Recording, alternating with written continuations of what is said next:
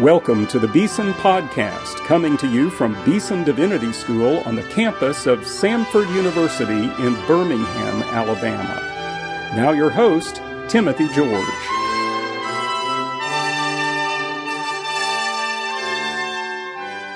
Welcome to today's Beeson Podcast. We're in that season of the year when we remember the Reformation, Reformation Week, Reformation Day.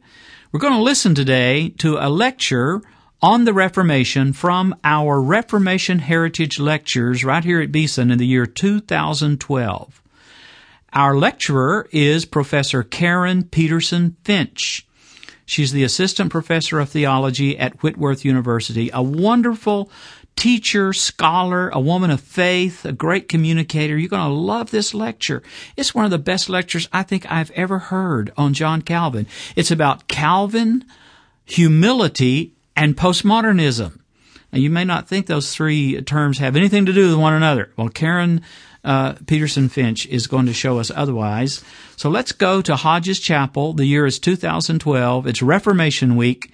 And we'll listen to this wonderful lecture by Dr. Karen Peterson Finch on Calvin, humility, and postmodernism.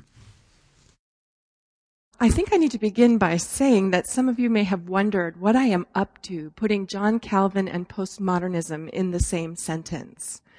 Let me tell you what I am not going to do. I am not planning to present a watered-down version of Calvin's thinking, pair it with contemporary notions of truth and value, and then try to persuade you that Calvin was secretly a postmodernist.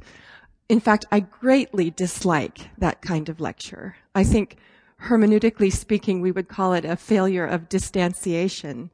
But I do believe that the culture that we live in, that I live in, you might call it a first world culture, a Western culture. This culture has in part taken shape, postmodernism among us has taken shape because of concerns about the use and abuse of power. I like Kevin Van Hooser's comment that while the chief sin of modernity was pride, that the chief sin of modernity was pride. Actually, he goes on to say the chief sin of postmodern thinking is sloth. But I wasn't planning to say that. It's the pride that we want to focus on. The sin of modernity was pride. And I think that since modern thinking is a reaction against this pride in so many ways, it's possible that we might be able to bring Calvin's emphasis on humility into contact with postmodern concerns about the pride and abuse of power with some meaning. And so you can think of this lecture today as intellectual training for evangelism. And this evangelism that we want to be trained to do today will be shaped both by the message and the method of Calvin. And both of those are humility.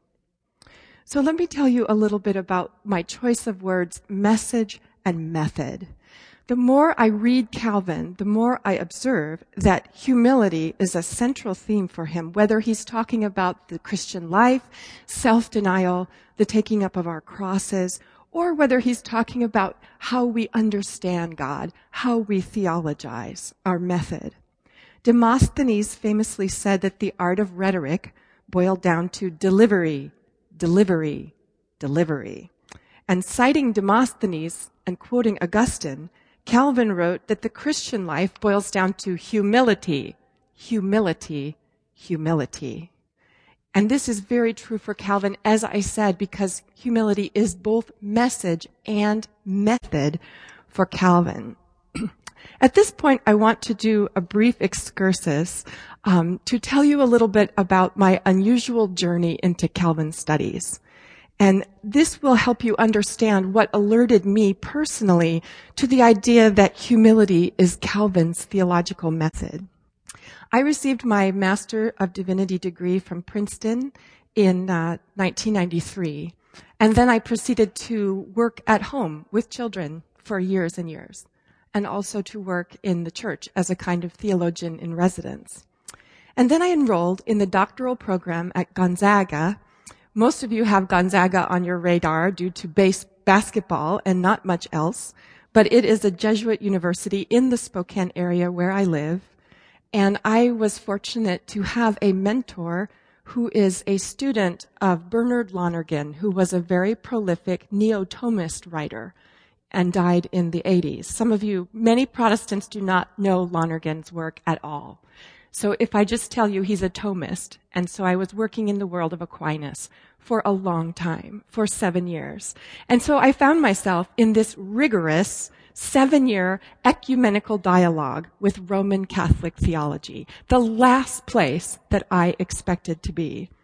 And I want to give you 3 vignettes to show you how weird this was for me, how disoriented I was. The first time was going to find my professor's office and walking past the statues of the saints and the popes and thinking, oh my goodness, the iconoclastic perspective was rising up in me. And then I also remember the distinctly uncomfortable sensation of reading and not recognizing any of the names in the footnotes.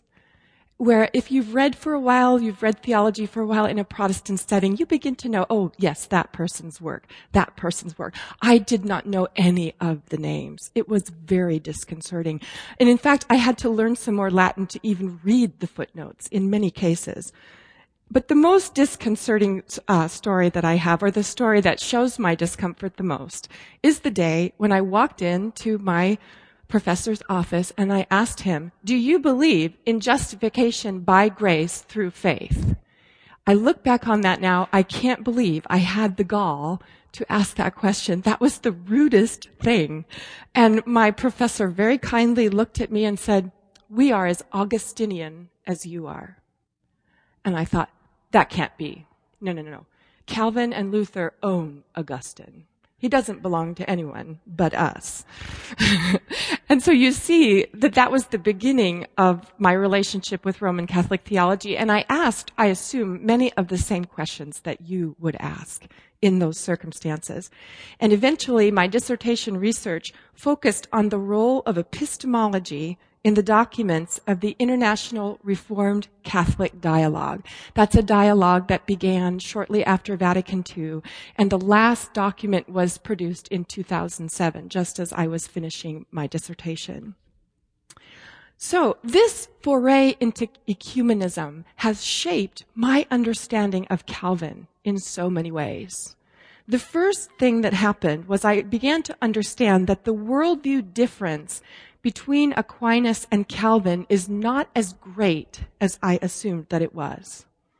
For example, you might not know that during Aquinas' lifetime, there was an Augustinian revival happening in theology. And this had had an effect on the work of Gregory of Rimini and on Wycliffe and Huss. And it then became effectual in the writing of Thomas Aquinas. So you can look at Aquinas' work and you can see that the idea of non posse non peccare, which is not able not to sin. In other words, the inevitability of sin. You can see him growing more and more convinced of this between the early writings and the later writings. So that's one place where Aquinas is closer to Calvin than we might think. I think it's fair to say, it's brave, but fair to say that both Aquinas and Calvin were scholastic in the sense that you are in this community, that you seek to discipline the intellect for the pursuit of faith. I just read recently, to my surprise, that in Geneva, the students in the academy were referred to by their professors as scholastici. This was unknown to me. In fact, Calvin's fiercest critiques of scholasticism are leveled not at Aquinas, but at the decadent scholasticism of his day, and he calls them the sophists of the Sorbonne. So with respect to Aquinas in particular, looking at Calvin carefully, we see overt criticism, we see overt approval, and then we see a good deal of tacit approval in the form of appropriation. So these insights and others have been so useful to me in protecting me against caricature of either Aquinas or Calvin. I think caricature is one of the plagues that haunts theology. I was reading in John Webster, who's the late British theologian, wonderful writer, and he was writing about slogans that lock the mind. We have slogans about our theologians, and they lock our minds, and self-perpetuating caricatures. So, despite these convergences, what the encounter with Roman Catholic theology has really done for me is it has shown me a particular kind of contrast between Aquinas and Calvin. And this is the great disparity of their goals and how they pursued them. And this has given me fresh eyes for Calvin's work.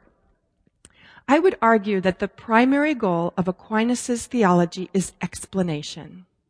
He wants to present Christian belief as the coherent worldview which makes sense of reality, both seen and unseen, known and unknown.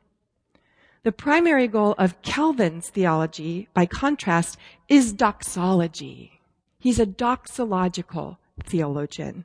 He believes that every theological inquiry should begin and end with the praise and the glory of God. And that necessitates humility in many cases.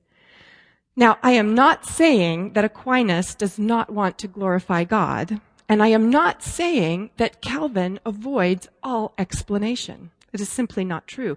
This is a matter of emphasis, of priority. But thinking of Calvin as a theologian of doxology helps to explain the frequency of comments like this.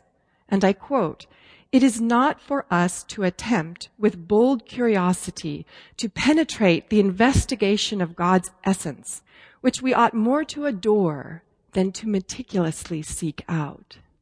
And here's another one in the same vein. "The goal of theology is to understand God's attributes, and I quote, by which he is shown to us not as he is in himself, but as he is toward us, so that this recognition of him consists more in living experience than in vain and high-flown speculation." And this makes sense, you see, because if you are a theologian whose desire and goal is to glorify God above all others, then humility is not just your message, it is your method as well.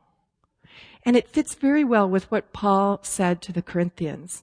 Calvin says to his readers, if we claim too much for ourselves as theologians, we will lay claim to less of what Scripture is trying to teach us. Claim less to lay claim to more. And I love to tell my students that Calvin's message to them is don't do Eden theology. And I don't mean Genesis 1 or 2, I mean Genesis 3. And by this he means if pride was the sin that broke the shalom of Eden, if you do pride in your theology, you are really messed up. You are really confused, and you will not get where you want to get.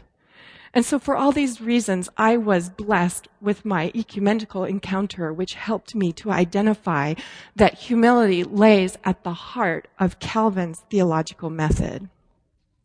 Now, in my notes, this next section is called Caricature Alert. In calling Calvin a theologian of humility, I'm well aware that I'm touching on some of those slogans that lock the mind. And I don't know why it is. We'll talk about this tomorrow. But I don't know why, but I think John Calvin is the most caricatured of all theologians. There are a number of reasons why. As I say, we'll have that conversation tomorrow. But the caricatures abound. And they are mysteriously, perversely irrational in some cases. And I've perpetuated them myself, by the way. So there are 3 caricatures of Calvin that you will hear floating around my words today, and I want to identify them and tell you that we're going to hopefully dismiss them. The first caricature is that Calvin believes in a cold and distant creator God who runs the world rigidly from a distance. This is not so. This is not the case. Secondly, Calvin is anti-metaphysical. Calvin is not interested in the idea of substance or looking at reality as substance and essence.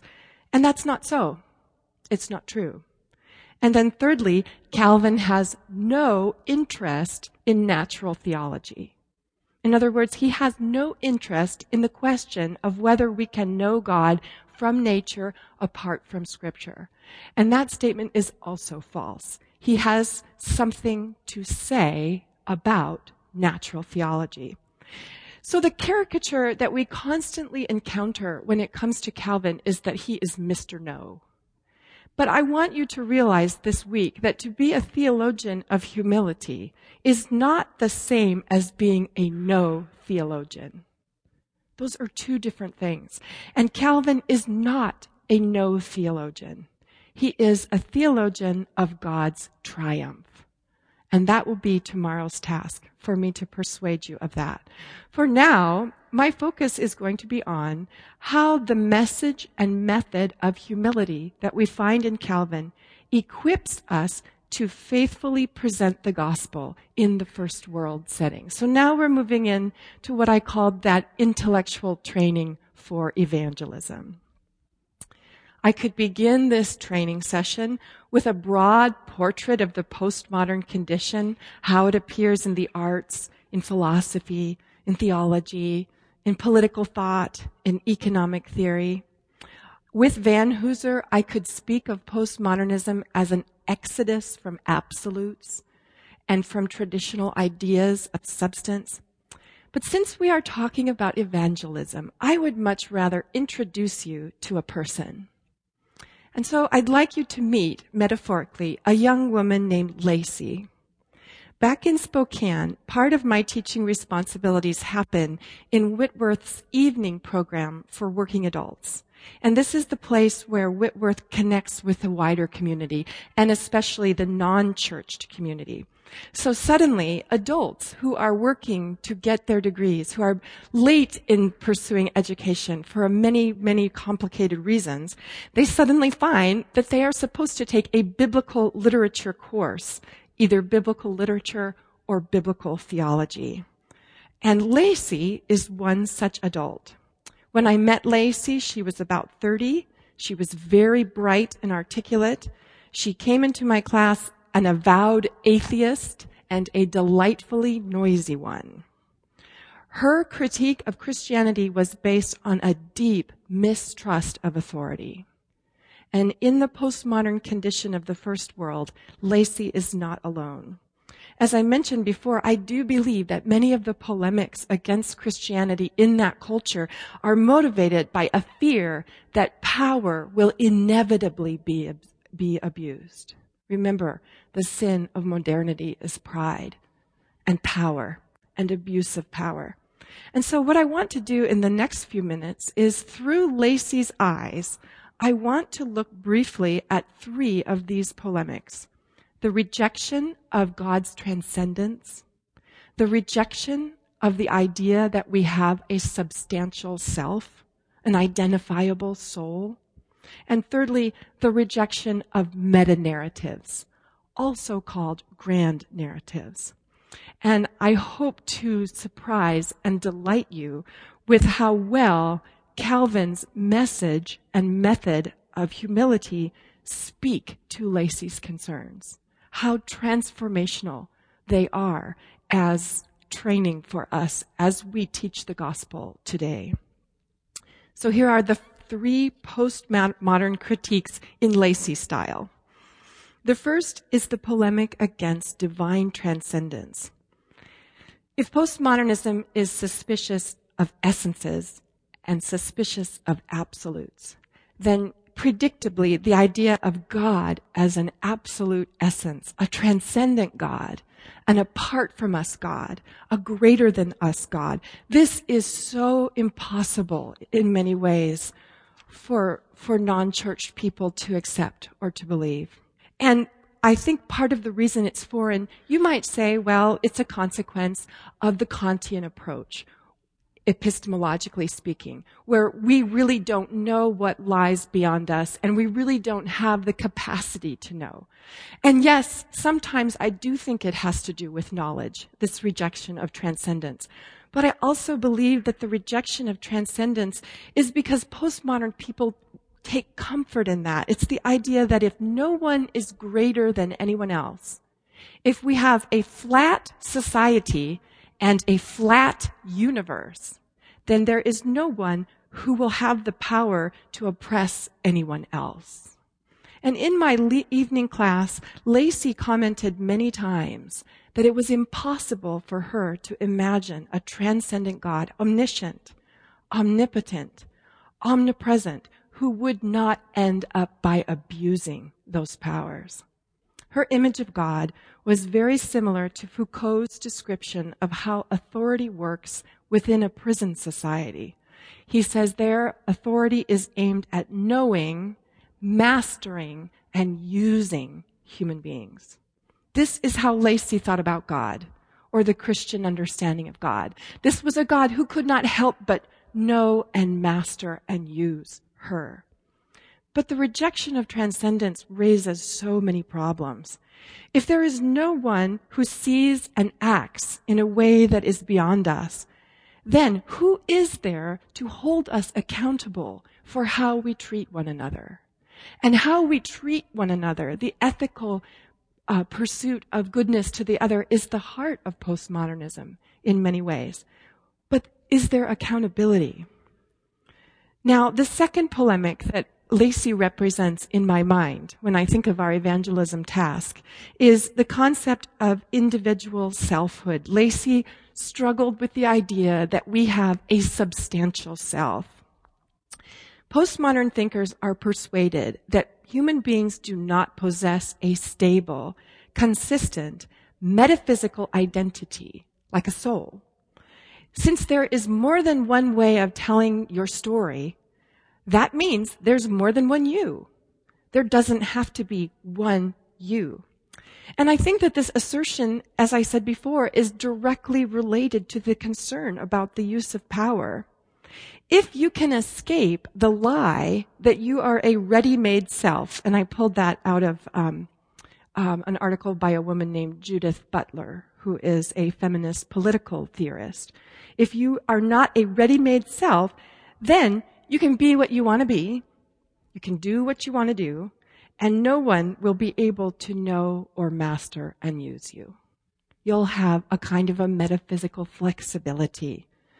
And for Lacey, there was a definite connection between the fact that she didn't want to define God.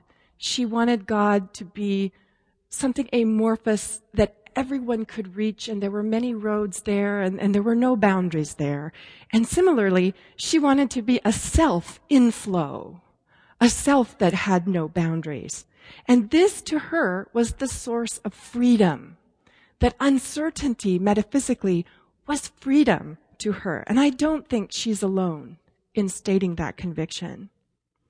But the rejection of a substantial self raises other problems. Why should I love and honor my neighbor if he or she is not a consistent identity, but a loose collection of actions and fragments? Again, what happens to the ethical heart of the postmodern call if there is not a self to be honored, to be loved, to be lifted up? The third polemic that Lacey resembles in my mind is the polemic against meta-narrative or grand narrative. The postmodern condition, as I'm sure you know, has been defined as incredulity toward these kinds of grand narratives. And quoting from Giddens, the overarching storyline by which we are placed in history as beings having a definite past and a predictable future. In other words, these big stories that we craft to find our place in the universe, to define our notions of truth and value. Postmodernism is deeply, deeply suspicious of these. And the Christian story of fall, redemption, restoration, this story is one that has provoked, as you know, tremendous suspicion and distrust. Well, part of it is simply that for Lacey, the Christian story is one story among many. Why should it be privileged over the Hindu story, the Muslim story, the Buddhist story? But I think that it's deeper than that. I think that the rejection of meta-narratives is also a kind of protection against the abuse of power. You see, postmodern thinkers claim that these big stories that we make to understand ourselves, that they always conceal a bid for power. Who is telling the story? Why does that person get to tell the story and someone else doesn't get to tell the story? And the second suspicion is that these grand narratives, these big stories, claim to be universal. And you get an almost visual picture in the mind that the big story is smushing or squelching or pushing down the little story, what we call local narratives. So from a postmodern perspective, the local narrative, the little story, is always better and safer and freer from power damage than the big story, which inevitably will oppress someone and will shut them up or shut them down. As Lyotard wrote, the master narrative subordinates, organizes, and accounts for other narratives. So the safest course, if you're Lacey, is to hold on to your local narrative, your own individual story, to live by your own truth, not someone else's truth. But the rejection of meta-narrative, the grand récit, the big story in French, is this. It raises this problem. What happens when my local narrative crowds out your local narrative? What will cause me to hear another person's story as just as valuable as my own? And there is no answer for that, I have found, within the postmodern framework. So as I was writing the next part of my lecture, here's the point where I'm now going to take Calvin's theology and put it into dialogue with these concerns. And as I was writing this part, I was amazed at how much Calvin's theology of humility has to say to Lacey's concerns. And then I thought, why am I surprised? Calvin's theology is biblical. For that very reason, we would trust that it would be relevant for all times and all cultures. But there's something else at work here. I truly do think that postmodern people seem to be reacting against the sin of pride, perhaps not even knowing that they are, in such a way that it makes it possible for them to hear Calvin's theology of humility, or even more deeply, a biblical theology of humility. What an opportunity for gospel witness in the first world, if that is true. And so let me try to persuade you by, again, presenting 3 pieces of Calvin's theology in response to Lacey's concerns. To the rejection of transcendence, we can apply Calvin's teaching on the relationship between creation and the cross. For Lacey, a transcendent God, if such a person should exist, is automatically an abuser of power. For Calvin, however, the greatness of God is what allows him to show his love to all human beings through the mighty acts of creation and cross. No transcendence, no love, no grace, no rescue. Some of you may be familiar with Calvin's use of the word theater as a metaphor for the beauty of creation. Calvin loves to wax poetic about the human being standing in the theater of creation and being surrounded by evidence of the wisdom of and the power of God. And we'll talk about that later. And so, for example, this quote, "This magnificent theater of heaven and earth, replenished with numberless wonders, the wise contemplation of which should have enabled us to know God." And that will be another story in a few minutes. But for Calvin, creation is an act of grace. No one deserves this kind of beauty. No one deserves this kind of love. And interestingly, in my favorite Calvin commentary of the moment, which is the Gospel of John, his commentary on John, which I would recommend to you as fantastic, he uses this same image of theater to talk about the cross. And listen to this.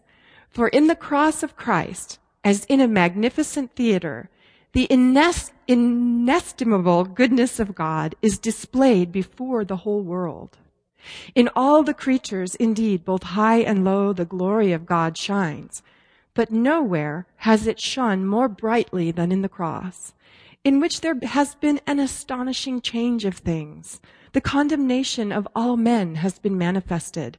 Sin has been blotted out. Salvation has been restored to men. In short, and women, in short, the whole world has been renewed and everything restored to good order. So the love of God in creation and the love of God in the cross are the same love, and they're only possible with transcendence. This passage I said just now reminds me very much of Gregory Nazianzus's beautiful quote. He says this: "A few drops of blood recreates the whole world." And I think that's beautiful. And I think that perhaps Calvin has the echo of Nazianzus in his mind. So what Calvin would say to Lacey is that this God, this transcendent God, this creator God, has come near to us in the weakness and suffering of the cross. And in both creation and cross, the transcendence of God does not need to be feared, because its message is the incomprehensible love and grace that God has for human beings. And so the proper response to God's transcendence is not fear, but humble gratitude, as Calvin says. Invited by the great sweetness of God's beneficence and goodness, let us study to love and serve him with all our heart.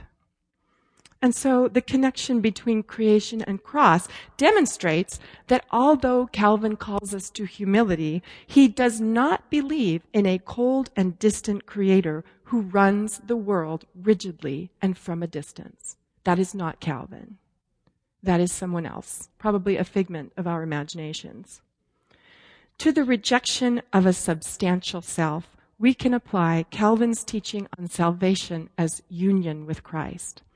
In this part, I am so indebted to Charles Party. I don't know if any of you know his work or have read his recent book on Calvin, which is sort of a compendium of all the insights of 30 years of interacting with students around Calvin. And that book is marvelous. And in that book, Charles Party says that it's not truly, he says, don't try to pick a center, a dogmatic center around which Calvin's theology all falls. It's a mistake to try. But if you were to try, you would need to choose union with Christ, salvation as union with Christ. And I think he's onto something. So let's see how that plays a role with Lacey. Again, for Lacey, the refusal to be defined by a single stable identity is a way that she can avoid being mastered and being used by other people. But the problem with this thinking is that it flies in the face of what we know about how human beings attach and how they change and how they grow, and that transformation happens in the encounter of selves. I don't know if any of you have read Desmond Tutu's book, No Future Without Forgiveness. But in that book, he introduces, I think it's Swahili, the language, the word Ubuntu, which means a person is a person through other people. We become through encounter, through union of self with others. And for a union, there has to be a self in the first place. And for Calvin, the ultimate transformation comes with the union that we have in Christ through the Holy Spirit. And possibly my favorite quote from Calvin I am about to give to you. This is the beginning of Book 3 of the Institutes. So long as we are without Christ and separated from him, nothing which he suffered and did for the salvation of the human race is of the least benefit to us. To communicate to us the blessings which he received from the Father, Christ must become ours and dwell in us. Accordingly, he is called our head and the firstborn among many brethren, while on the other hand, we are said to be engrafted into him and clothed with him, all which he possesses, being, as I have said, nothing to us until we become one with him. You might think I was quoting a medieval mystic, But no, I'm quoting John Calvin. The whole comes to this, that the Holy Spirit is the bond by which Christ effectually unites us to himself. I think that Calvin would say this to Lacey. He'd say, Lacey, your freedom is not in the unmaking of self. And your freedom is not in your own making of your own self. But your freedom is in union with Jesus Christ, who makes us new. It's in the union between the self and Christ that freedom is found. Now, in humility, Calvin does not give us a metaphysical description of the soul as Aquinas does, for example. And he does not give us any speculation on how the Holy Spirit works within the soul. But when it comes to Jesus Christ, Calvin boldly proclaims that we are made partakers of his substance, that we might experience the participation of all his blessings. If you doubt me, read Calvin's Eucharistic theology. Read his description of what happens at the Lord's Supper. We do partake of the substance of Christ in a way that is spiritual, but is deeply, deeply real. And so to say that Calvin is a theologian who is anti-metaphysical is again another caricature that needs to be dismissed. And then thirdly, to the rejection of meta-narratives, we can apply Calvin's teaching on the knowledge of God and self-knowledge, which is how the book begins, Institute of the Christian Religion. Calvin brings knowledge of God and knowledge of self and puts them together and shows how they complement. In fact, how they are inseparable. So remember, the problem with only allowing local narratives is that you and I can each become the hero of our own stories. And then we forget to acknowledge the existence of others.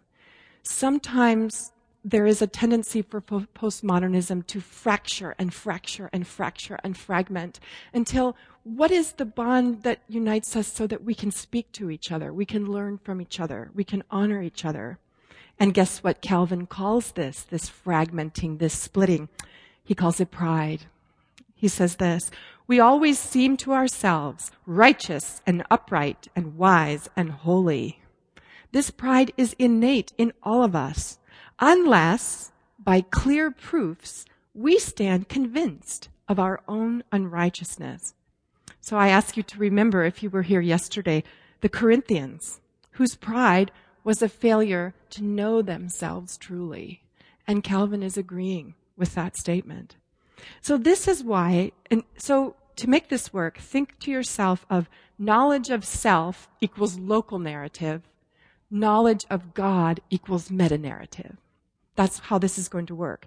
So Calvin emphasizes that the knowledge of self, local narrative, is only made possible by the knowledge of God and of his purposes in the world. In other words, meta-narrative. So this is how he does it. If we start with our own little story, our own fallenness will cause us to seek the holiness of the Creator. And if we start with the big story of the Creator, we'll soon realize how small we are within that bigger story.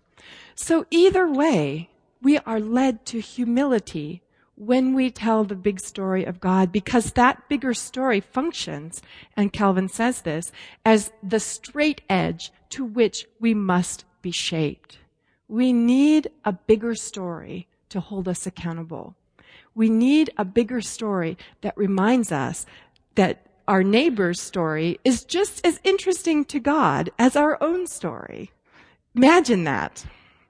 So, and I am struck, again, in terms of caricature, I'm struck that in book 1 of the narrative of the Institutes, you can run headlong into God's meta-narrative through an encounter with creation. It might surprise you to know that Calvin says we can discern the wisdom of God, the power of God, the righteousness of God from a glance at creation. So obviously he does have something to say about natural theology. But of course, Calvin will say that it is only in Scripture that we know the fullness of God's story. And interestingly, The fullness of it is the humility of God. Creation cannot tell us that God became incarnate. It can't tell us about the cradle, and it can't tell us about the cross. And so we need the narrative of God in Scripture, because that narrative tells us what we have to do to value the other and to live for the other, and that means we die for the other.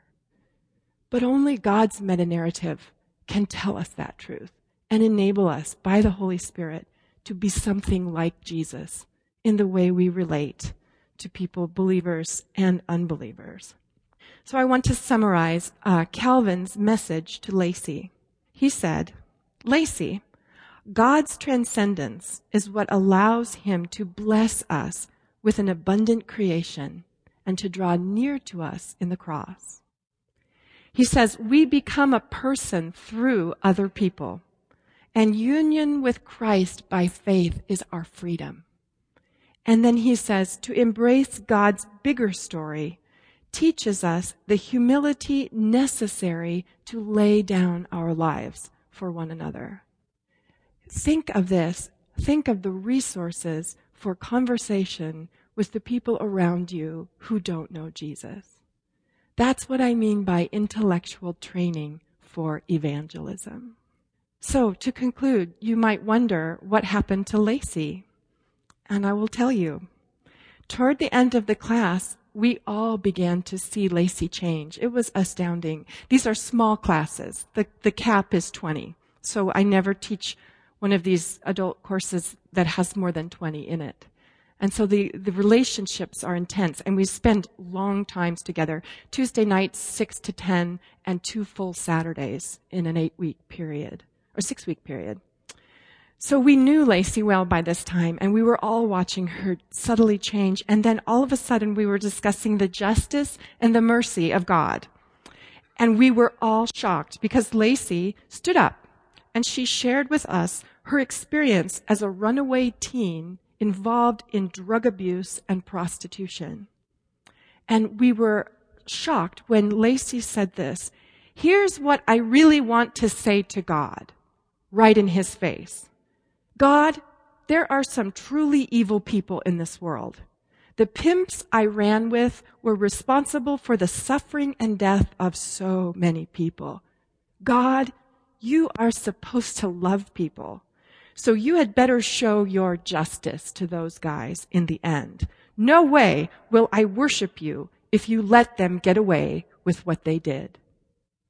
And the silence in that classroom was the same as your silence. And I don't know what it was, besides the power of the Holy Spirit, that moved Lacey from disbelief in God to having this intimate conversation with him in front of all of us. In a short time, she reversed everything that she had claimed before. Now, she wanted a transcendent God, powerful enough to deal with evil, a God who valued every human soul, a God who was going to bring the human story to a righteous ending, a just ending. And here's what I think. I truly do think that evangelism with a theocentric theology as its basis is a very, very powerful tool for evangelism. Notice I said theocentric. A theology focused on God has an astounding way of blessing human beings. Chrysostom wrote centuries ago, "The gospel produces the exact opposite of what people want and expect. But it is that very fact which persuades them to accept it in the end." And that was true for Lacey. So this is no surprise. Calvin would say this, "The glory of God is when we know what he is. And in that glory, all of us are blessed." Amen.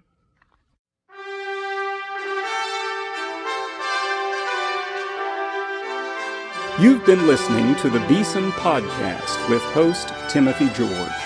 You can subscribe to the Beeson Podcast at our website, beesondivinity.com. Beeson Divinity School is an interdenominational evangelical divinity school training men and women in the service of Jesus Christ. We pray that this podcast will aid and encourage your work, and we hope you will listen to each upcoming edition of the Beeson Podcast.